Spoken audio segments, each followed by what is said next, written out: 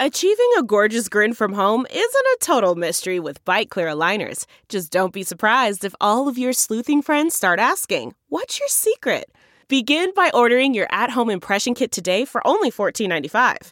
Bite Clear aligners are doctor-directed and delivered to your door. Treatment costs thousands less than braces. Plus, they offer flexible financing, accept eligible insurance, and you can pay with your HSA FSA.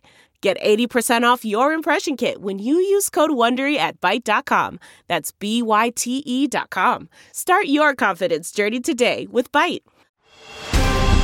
Meghan Markle sets the political rumour mill turning, Kate Middleton leaves William to fly solo, and the Prince of Wales still has his sights on America. I'm Jack Royston, Newsweek's chief royal correspondent, and this is Newsweek's Royal Report.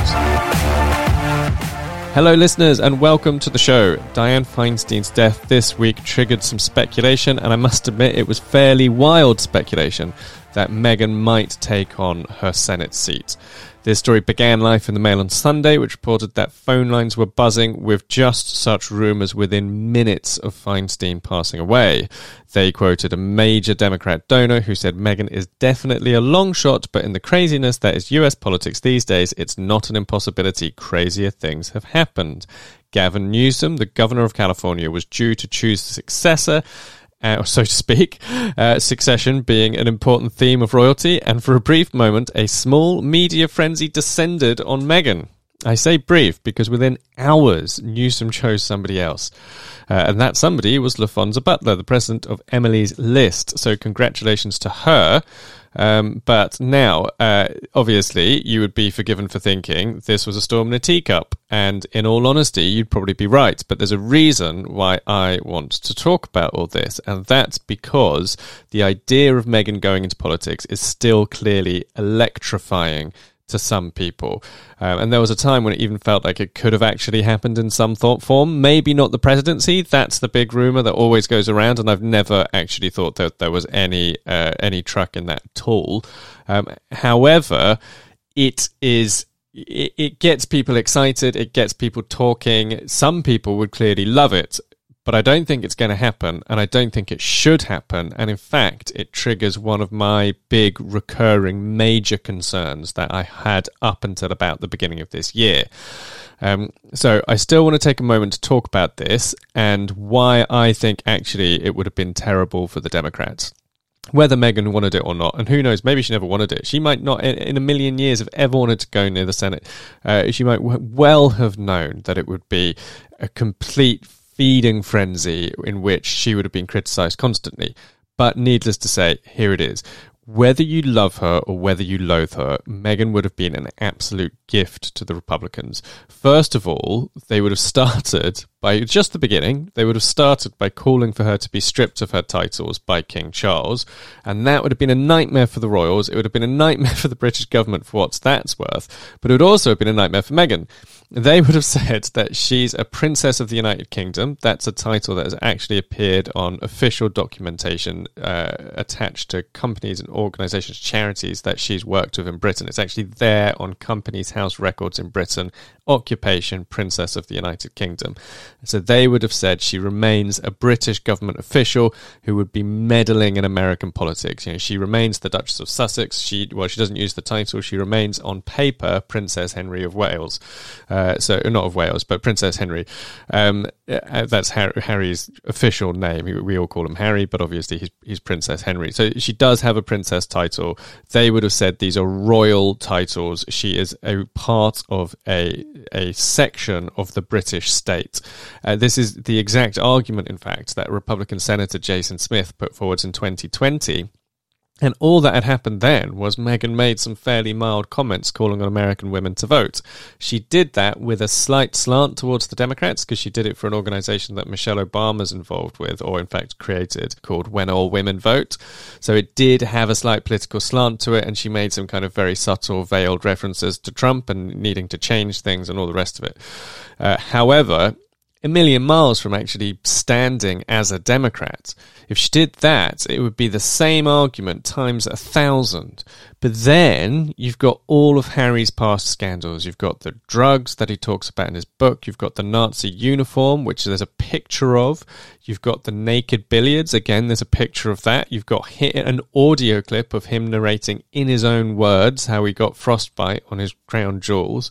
And that's just the beginning. And then you've got Meghan's family. You've got the Markles, who would be on Fox News 24 hours a day saying everything you care to say about her. In fact, Samantha Markle is a Trump supporter. She leans the other way. She leans right towards the Republicans. So she would absolutely be queuing up to try and rip Meghan to pieces. And then you've got Meghan's past scandals. You've got the bullying allegations. You've got the viral clip of her performing this like bad curtsy on the Netflix show, which offended lots of people. You've got numerous allegations from numerous corners of the world challenging whether she is, to put it politely, a reliable witness to her own life. To put it less politely, you've got the likes of Piers Morgan running around calling her Princess Pinocchio and saying she lies about everything. So that is just kind of the tip of the iceberg of what you can imagine being thrown at her before she's actually started doing the job. Then you've got any scandal that might break from her doing it badly, to her saying something wrong in an interview or getting something wrong, making some mistake. So you've got all the kind of normal cut and thrust of politics to play around with as well. So you've got these ready-made attack lines just sitting there waiting in the wings for the Republicans to use. But the biggest reason, more than anything, is that Harry and Meghan nuked themselves in December and January through Netflix, through that documentary, through Harry's memoir Spare. They collapsed in the polls and they've still not fully recovered from it. And the Democrats just can't afford to run the risk that Meghan does the same thing to them. The 2024 presidential election, that is where the action is. That is what they need to focus on. And with Meghan and Harry, there's already this risk that they damage progressive politics by making themselves poster boys and girls for the progressive cause and then just tanking that cause in the process through these kinds of unforced errors, like Meghan's mock curtsy that she did on the Netflix show. Complete unforced error. She's being interviewed by her own documentary filmmaker for a documentary that she was an executive producer of. You would have thought that if she had been able to recognize the PR implications of what she was doing, she could have pulled that clip out. For anyone who doesn't remember it, she told this story about how when she met the Queen for the first time, she had to curtsy, but she didn't know how. And she compared it to medieval times dinner and tournament, and she did this like big exaggerated curtsy, which led a number of people to feel that she was mocking British culture. So it turned into this big viral moment, and it wound up being one of the big take-homes from the documentary, and it was a negative one, and it was a complete unforced error. So if you bring her into the Democrats, if she has the capacity to do that same thing for them, it's obviously going to be a nightmare. Then you have Meghan, obviously, she accused the royal family of discussing the possibility of denying their children prince and princess titles, which she linked to concerns and conversations about the colour of her children's skin. Now, that was obviously, it felt like at the time, was a massively important debate. The biggest, most significant, most important line from the entire Oprah Winfrey documentary. And it felt like it started a really important and urgent, necessary global conversation about racism. The only one slight problem is that a year and a half later, Harry turned around and said, that's not racism, it's unconscious bias. And a whole load of anti-racism campaigners turned around and said, terribly sorry, but actually unconscious bias is a type of racism. And obviously, it goes without saying that if a person were to be denied any kind of position or title, like, for example, denied a job in America tomorrow based on the fact prejudice around the colour of their skin, no one progressive, no Democrat core voter, proper Democrat voter would want that employer, that institution, to be able to turn around and say, oh, well, it's not racism, it's unconscious bias. So Meghan and Harry are completely unpredictable. If a couple can come and start a massive global conversation about racism only to then undermine it a year and a half later by saying it's not actually racism, then anything could happen if you bring them into the Democratic Party. And the Democrats just can't afford to play that kind of Russian roulette with the 2024 election. We still don't know whether Donald Trump is going to be the candidate for the Republicans, but if he is, the polls suggest that the election will be balanced on an absolute knife edge. And Trump hates Meghan. He's said so many times. So if they had brought Meghan on board to finish out Feinstein's term, it would have been total chaos. Trump would have started a culture war over Meghan every time she opened her mouth, and Meghan and Harry wouldn't even be able to complain about it because that's politics, and politicians all deal with it. Obama had an absolute belly full of real gutter politics. Trump obviously tried to get him kicked out of the White House on the basis, by trying to argue that he wasn't born in America. So that is just a thin slice of what I can foresee being a problem now before the event has even taken place. Then, have it actually play out live for a year, and those problems are all obviously going to multiply and amplify as, real life plays out while she's doing the job. So I just think it's something that the Democrats can't go anywhere near, and I can fully understand why Gavin Newsom picked somebody else. Like I said, it may well actually be that Meghan never wanted this to begin with, although I would just say that clearly there was a time when she did want into the world of politics because she did do some lobbying for the Paid Leave for All campaign, and that involved calling round senators and trying to get people on board. So she clearly did at one point at least have some kind of ambitions in the general direction of the world of politics. And who knows, maybe she could still do something that falls short of running for elected office. Maybe she could still do some more lobbying at some point in the future. But it's quite notable and interesting to me, I think, that she hasn't. That was kind of a flash in the pan. Obviously, she felt very strongly about Roe v. Wade as well. But that is obviously very common among people who, every Democrat voting person, as well as every Democrat member, as well as every Democrat candidate, feels very strongly about Roe v. Wade for the most part. So it's not exactly a huge surprise that she does. It doesn't necessarily indicate to me that she still has a strong burning desire to get into the world of politics. I think she probably did want to do something political at one stage, and maybe having taken it for a test drive actually maybe no longer does anymore. But on that note, I'm going to take a quick break. Before I do, don't forget to rate and review us on Spotify or Apple Podcasts or wherever you get your favourite shows. When I'm back, Kate Middleton chooses family over international travel. The comfort of your favorite seat is now your comfy car-selling command center, thanks to Carvana. It doesn't get any better than this. Your favorite seat's the best spot in the house. Make it even better by entering your license plate or VIN and getting a real offer in minutes. There really is no place like home. And speaking of home, Carvana will pick up your car from yours after you finalize your offer. Visit Carvana.com or download the app and sell your car from your comfy place. Hi everyone and welcome back to the show. Kate Middleton will not be joining Prince William in Singapore in November. The Prince of Wales is taking his Earthshot Prize Climate Change Awards to Asia. This is obviously his biggest event of the year, really. If you don't count the coronation, that was primarily about King Charles, so it's not like a William event. He played a massive part in it. Obviously, it's a massive deal for him. But if you're looking at just straightforward Prince William jobs, Prince William events, Earthshot is as big as it gets for him.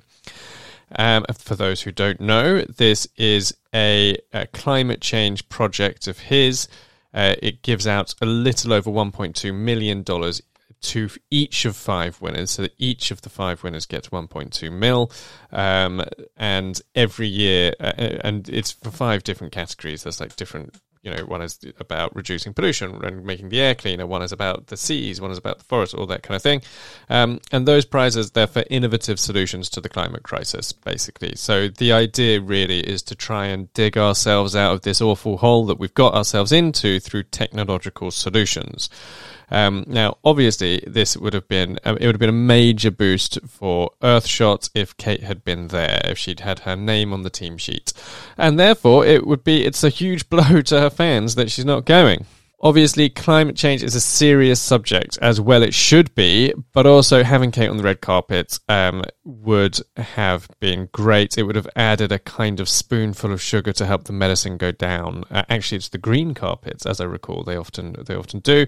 But basically what you'd have had, it would have been a great fashion story as well as a great climate change story, and some people might feel that the fashion is detracting from the important message, but actually I think that the important message goes down much easier if you have some incredibly glamorous pictures to look at while you're reading it. So that is why I think it is a disappointment that she's not going to be totally honest with you. However, Kate is not simply staying home because she doesn't fancy it. She will be in Windsor looking after their children. That's Prince George, Princess Charlotte and Prince Louis, and George is apparently preparing for an exam.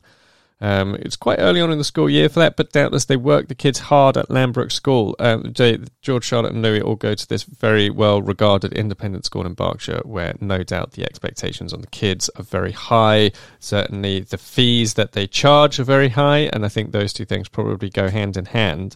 So that's what Kate's going to be doing. She'll be at home in Berkshire looking after the children, providing George with that important emotional support while he gets ready for this test. And I don't actually think the Walesers are going to come in for too much criticism over this in terms of the kind of perpetual war between the Sussexes and the Walesers and their fans, probably mainly their fans. Kate and William are unlikely to come in for too much criticism just because obviously Meghan didn't go with Harry to Singapore when he had a polo match there. So that was for his charity Centre Bali. So if Meghan's not going to go with Harry, then Harry and Meghan supporters probably won't really be able to have a massive go at Kate for not going with William.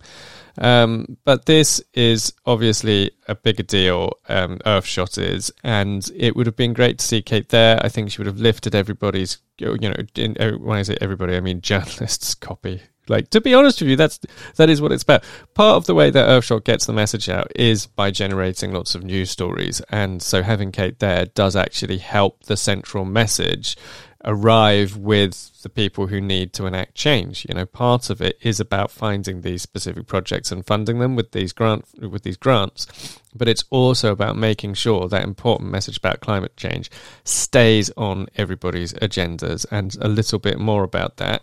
But first, just to talk to you a little bit about some of the finalists. So this all comes on the back of Prince William's visit to New York in September, and that was where he announced this year's finalists. So I want to pick out a couple of projects that could be in line to win. There's a scheme called GRST from Hong Kong, which is about recycling lithium batteries, which are needed in electric vehicles. So it would basically make electric vehicles even more environmentally friendly. And on the same theme, there's a UK project too, which makes tyres for electric vehicles that are more sustainable. So there's this whole debate surrounding EVs about whether some of the benefits of switching from petrol to electric cars is undermined by the fact that the vehicles are so much heavier that actually the tyre pollution produced is greater. So in other words, they generate more particulate matter, which could potentially be harmful to humans. Some scientists fear it could be carcinogenic. I understand the research is fairly early on, but this is kind of what I mean about William's project having this secondary purpose, which is about spreading the message. So I, for what it's worth, not that long ago, was having this whole discussion with my local mechanic who I've been going to for years and years, and now I have a hybrid, and so that means there's some things that he can't do because he doesn't have the systems to kind of get into and read all of the electric equipment. And so he was telling me that he's not into electric cars, in part because he thinks he believes this argument about them being heavier, therefore they produce more particulate matter anyway. But if the fact that William is finding and shining a spotlight on potential solutions to some of these problems around EVs is part of what, at a really important time, could help people to actually get on board and back electric vehicles as a possible solution. So that actually the previous project I mentioned from Hong Kong is a similar thing. Like one of the other big arguments against EVs that I hear from people who are very into solving climate change is that the use of lithium batteries could become a real issue. Lithium is obviously a scarce resource, and some people even worry that it could fuel lithium wars in the future because people will need to get this incredibly valuable metal. So, just two projects that kind of help with the rhetorical message that you can jump on board with, environmentally friendly technological developments. Now, some people who aren't on the team might actually, not everybody is big on Williams' project. Some people might well feel that we can't simply get our way out of this with technology, and therefore they might be opposed to all of this stuff. But I personally think it's good. To give you another example, elsewhere there are solar powered dryers that help farmers to preserve their crops. So if you imagine your farmer produces loads and loads of crops but can't sell them all one year, and they're at risk of going to waste as a result. There is a huge amount of food waste produced in this way. These solar-powered dryers are a cheap and environmentally friendly way that they can then preserve their crops so that there's less waste. Another one is like a seaweed-based feed for cows so that they produce less methane, which is actually really important if you like steak, because that's the big argument. People say that steak is environmentally unfriendly, which is because of the methane produced by the cows. And honestly, I think the cows are going to like this. Say what you want about global warming, but they are going to be way more comfortable if they are not bloated with methane. So, just another little silver lining on some of these projects. And in summary, this is going to be a big date in Williams' diary. It's going to be a really glamorous occasion, even without Kate. It will be for a very good cause and will hopefully contribute to some progress on what is a very important issue. It would have been even more glamorous if Kate had sprinkled some royal fairy dust over it, but never mind. I'm going to take one more quick break, but before I do, a reminder to follow me on Twitter. I'm at Jack_Royston. You will find all my latest stories for Newsweek. When I'm back, William's ambitions in America may not have ended with his recent visit. Okay, picture this. It's Friday afternoon when a thought hits you. I can spend another weekend doing the same old whatever, or I can hop into my all-new Hyundai Santa Fe and hit the road. With available H-Track all-wheel drive and 3-row seating, my whole family can head deep into the wild. Conquer the weekend in the all-new Hyundai Santa Fe. Visit HyundaiUSA.com or call 562-314-4603 for more details. Hyundai, there's joy in every journey. Hi everyone, and welcome back to the show. Prince William and Kate's charity, the Royal Foundation, has applied to trademark its name in America. This happened as recently as May, and it's tempting to think they may have big things planned for the US. Obviously, this application, it comes just more than a year or less than a year after they visited Boston for the Earthshot Prize last November. Also, it comes about a month after Prince William's recent visit to New York. So, sandwiched in between the two, you've got to remember the New York visit was originally planned for last year, so it doesn't feel like this trademark application was tailored to the fact that he was visiting America with Earthshot, and I think that's also backed up by the fact that one interesting aspect of it is that it covers activities related to mental health charity work, which isn't really what Earthshot is primarily about. So during William's New York visit last month, he did stop into the 10 House fire station to talk about first responder mental health. So I think he may well have some big future plans in this area that focus less on climate change and more on mental health happening in America. Now, of course, any trip across the Atlantic for William is always going to feel a little bit like he's treading on Harry's toes, and doubly so if it's about mental health, because Harry has been so outspoken on that subject. It's been so much of what they've done since they arrived in America. It's also interesting, though, because there are debates in Britain and overseas at the moment about the fact that Charles is yet to visit a number of the countries where he's king. So he's not just king of Britain, he's king of 15 countries around the world, including Britain. So he's been, his overseas tours so far, he's been to France and Germany, which are big kind of targets for British diplomacy, political targets for Britain. William's been to America twice and is going to Singapore.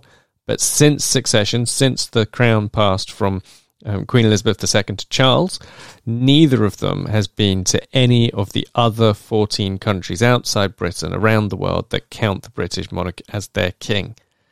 These are countries that they're known as Commonwealth realms, which is different from Commonwealth member states. There are about something like 54 Commonwealth countries. The Commonwealth realms are specifically ones that count Charles as their king. So if William is planning big things for America and his targets for Earthshot are more about the biggest players in the world of business, which is what America and Singapore are, then perhaps the Commonwealth realms have shifted down the pecking order a little bit, and there's maybe a new worldview in the monarchy. You know, a worldview that perhaps, dare I say it, may even be starting to accept the reality that a bunch of the Commonwealth realms may be possibly going to leave and remove Charles as king. Now, obviously, that is quite a long journey from Prince William submitting a patent application in America. But it does sound like he might have a few more things planned for the US, which is going to be really interesting to see, and what specifically he targets, and whether it does, cause tension between him and Harry, because he's going to be right on Harry's doorstep. Boston was at least a place that Harry and Meghan haven't really shown a huge amount of interest in. But New York has been the place they've actually visited more than anywhere else. They've been several times, and actually, in a way, I kind of feel like they've been seen out and about at major high-profile public events where their presence has been advertised in advance more in New York than they have in LA, which is quite, I've always been fascinated, but I still can't get my head around why that is, whether maybe they feel like the LA paparazzi are too kind of feral, and the atmosphere with the paps is too charged in LA, perhaps, but then they had some trouble in New York too, so I really don't know. But it's all going to be fascinating to watch how it plays out. And that's it for this episode of The Royal Report. Be sure to join me every week when I visit the latest royal headlines, embark on some royal deep dives, and riff on all things royal. Until next time, I'm Jack Royston. Thanks for listening, everyone, and a curtsy to you all.